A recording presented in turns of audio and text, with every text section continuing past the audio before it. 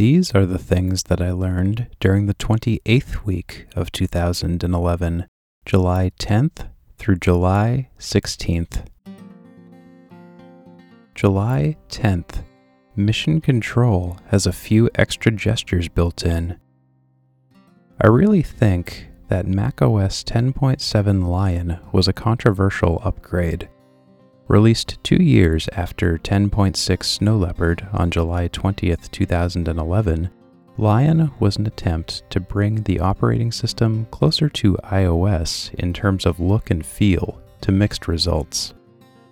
At this point, I was going by the technical previews and demonstrations of the operating system and hadn't gotten my hands on it yet, but don't worry, I would very soon. If we're judging the software by looks, I thought it was pretty atrocious.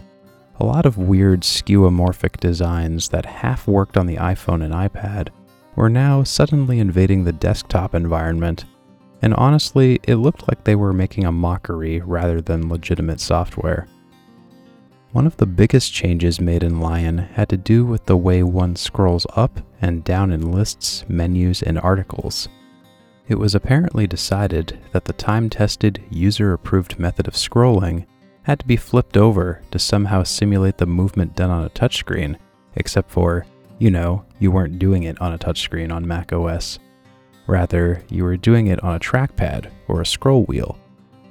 I couldn't stand this change, and it was the first thing I reverted in the settings on any Lion installation I came across. Regarding the visuals, one of the biggest offenders was the calendar app, then known as iCal, gaining a fake leather texture over everything, a stark contrast to the rest of the brushed silver window chrome in the rest of the OS. Looks weren't the only issue here, though. I distinctly recall Lion being slower than Snow Leopard in most regards. Even if it was a trickle of milliseconds, the OS felt heavier to me, and that mattered a lot if other factors compounded on top of it. To this day, Snow Leopard was considered the purest form of macOS in terms of its raw speed and functionality, released as a performance update to 10.5 Leopard. It was the benchmark to clear for years to come, and to be honest, I'm not fully certain if it ever has been surpassed by any update since. So sure, Lion had a lot to live up to, but Apple didn't have to bungle it this badly. A lot of apps were reworked and swapped out, including retiring the dedicated window management apps Spaces and Exposé in favor of a brand new all-in-one utility known as Mission Control.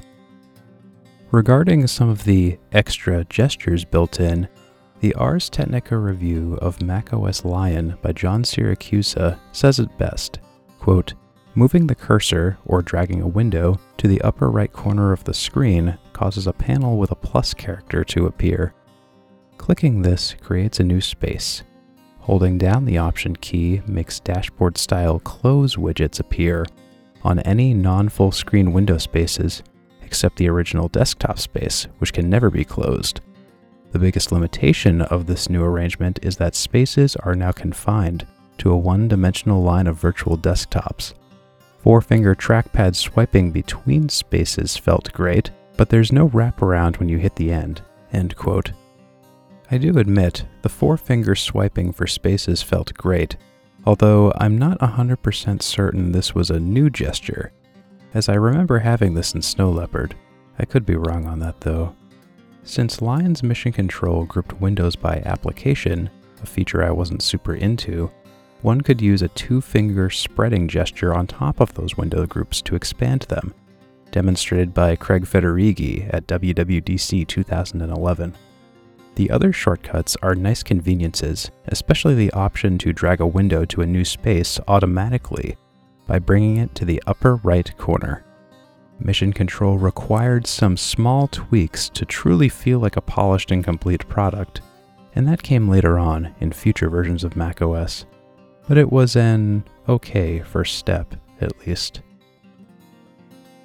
July 11th, CSS3 gradients.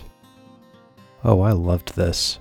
Before it became a feature within CSS itself, if you wanted to design a gradient that blends two colors, you had to know how to do it in an image editor. After you've hopefully designed a good gradient, you either then had to configure it as a background if it were a fixed size, or design it with a narrow width and repeat it horizontally. Such a gradient then had to be saved as an image file and referenced in the HTML code. This made designing websites for all possible monitor resolutions limited, and while you could cover most of the bases, larger sizes would eventually outscale your ability to design a good-looking background gradient. When CSS3 rolled out, this concern became moot.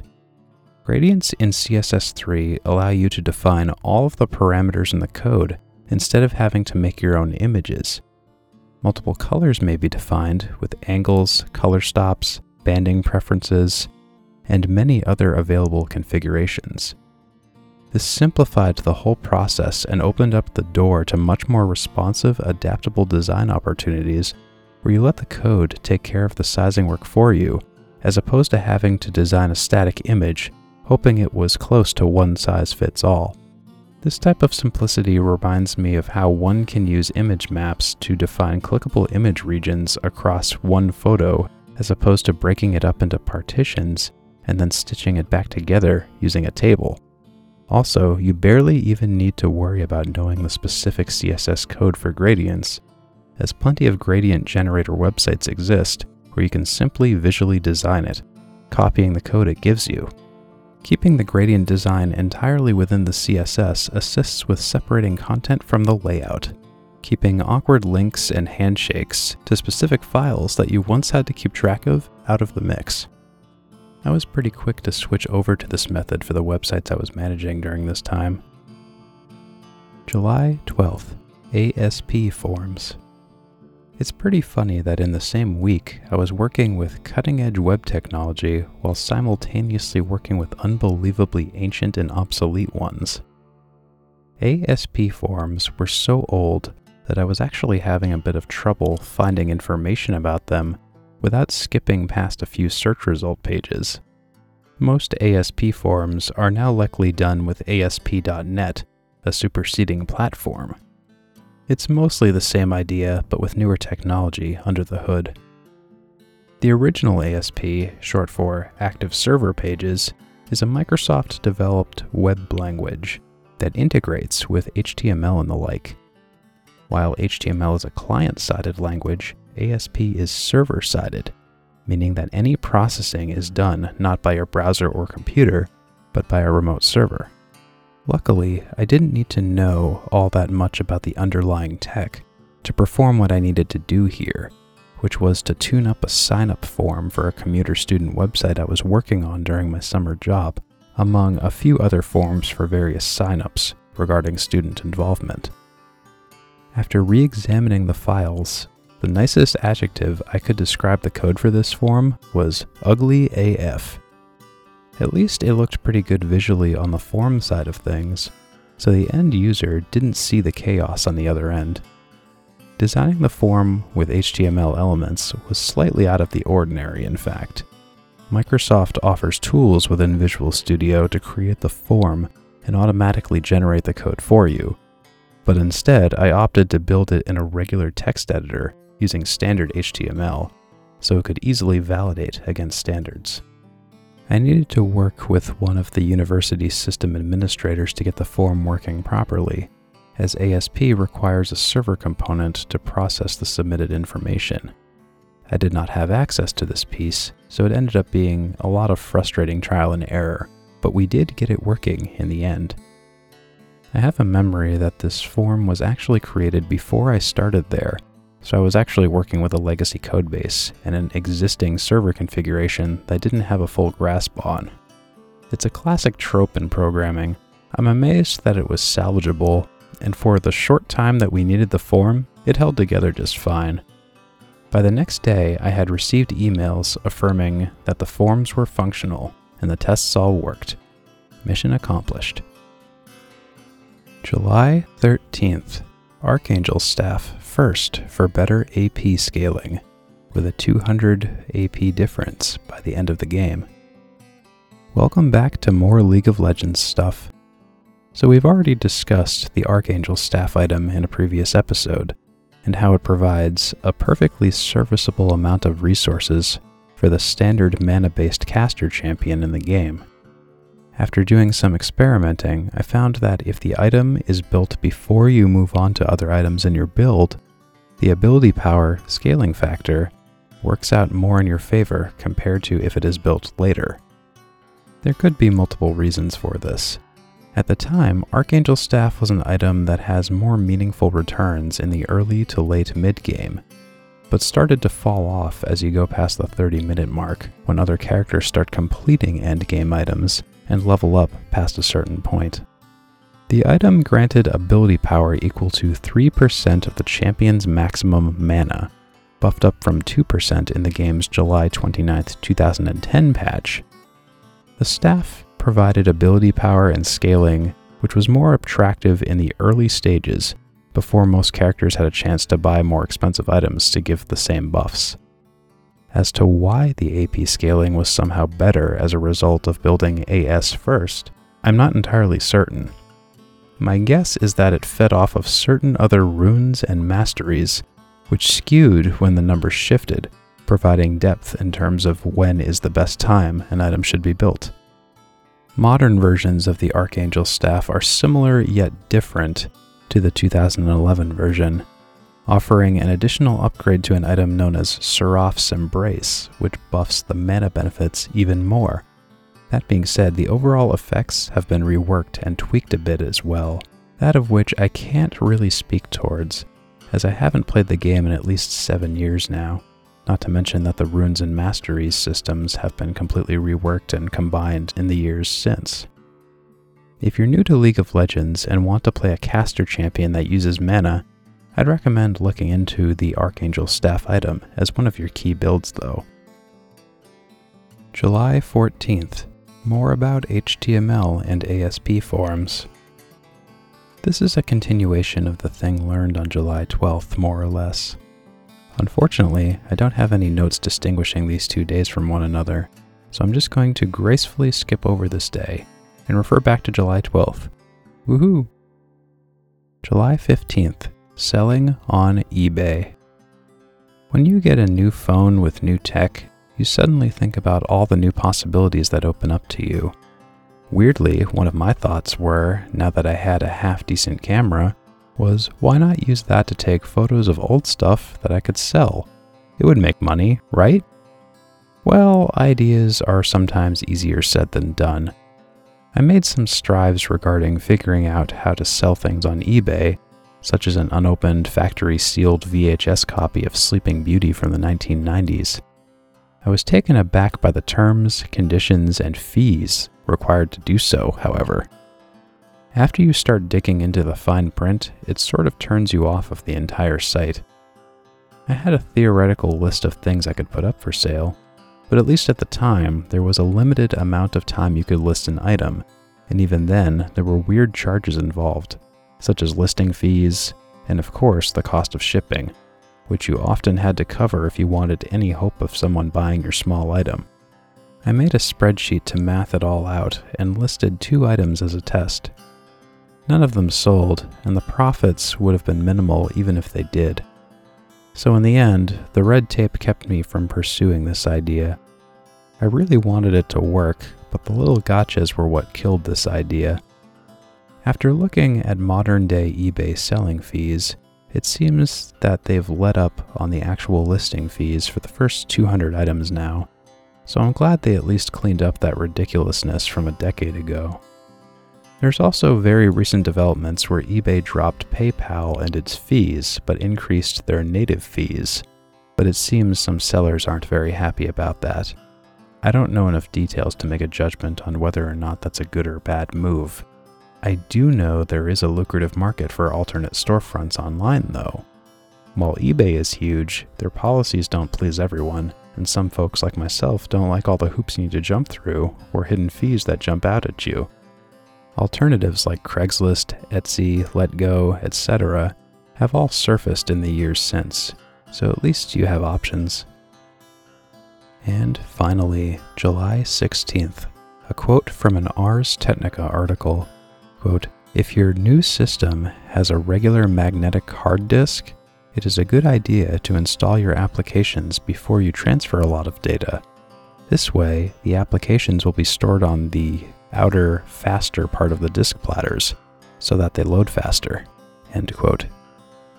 This opening line came from an article posted on July 12, 2011 on arstechnica.com regarding how to do a clean and fresh installation of the newly released macOS Lion without doing an in-place upgrade.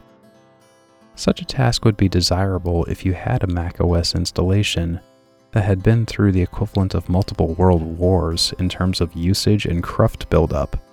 And oftentimes, the best way to fix pileups of issues is just to wipe the hard drive clean and do a fresh new installation, restoring files and applications from backups later on. In those days, solid-state disks were a fringe luxury compared to today. Most disks were for the most part still 5400 RPM spinning mechanical platter hard drives. 5400 RPM wasn't the fastest you could get, and it could get dog slow if it started to age out or show signs of fatigue. The way data is written to these types of disks is a physical operation, sort of like how a needle reads a vinyl record. Now imagine this, but with bidirectional data transfer.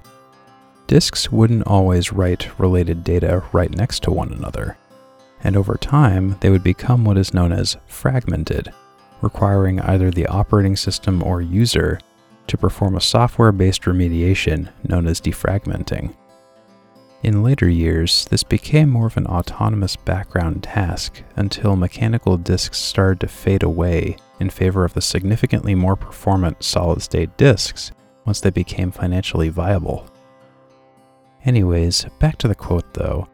When one is doing a brand new, fresh installation to a newly wiped clean disk, the operating system is first installed, and there's no real getting around that.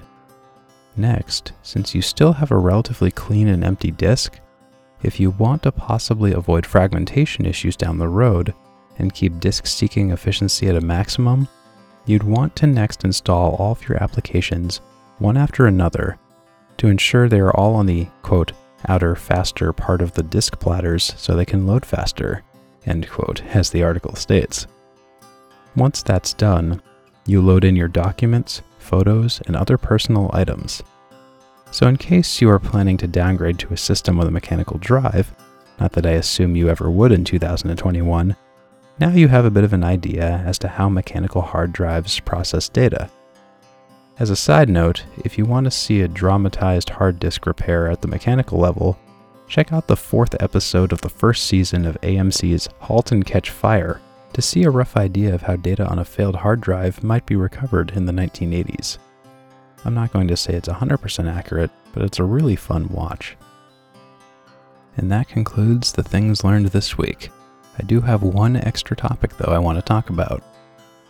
On July 14th, I made a shift window configuration for SimCity 4, such that it may run in a borderless window as opposed to operating in a full screen mode.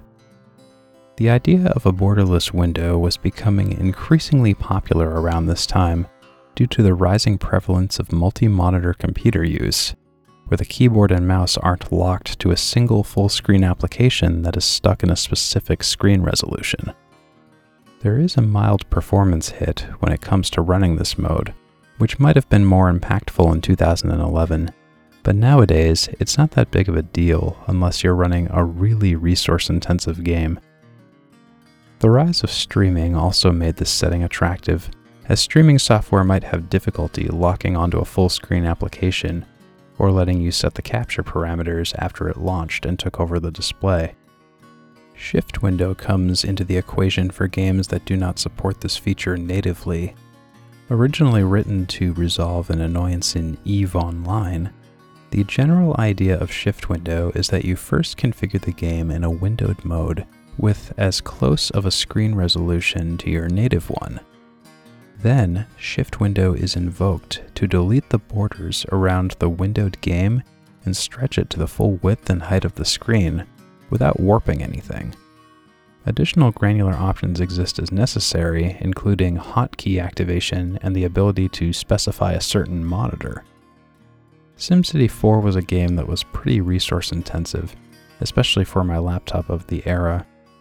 It was designed without a dedicated borderless window mode, so that was why I needed this application. I used it previously for League of Legends for the very same reason, before the borderless mode became an officially supported option after an update. Anyways, that was just a little history on Shift Window in SimCity 4. Week 28 of 2011 is in the history books. If you made it to the end, I want to thank you for listening to this episode of Things Learned. If this is your first time tuning in, thanks for stopping by, and I hope you stick around and listen to this podcast on the regular. If you are a returning listener, thanks for coming back, and I'm glad you're here as always. Check out the show notes for articles and pages that contain details about the things I learned this week in 2011 if you want to learn more. Music credits are also available in the same place. If you like this show, do me a favor and give it a good word on the Apple Podcasts ratings, as it helps out with discovery and statistical things. Also, if you think you know someone who might like a podcast like this, be sure to let them know about Things Learned. Have a great week, and I'll talk to you next time.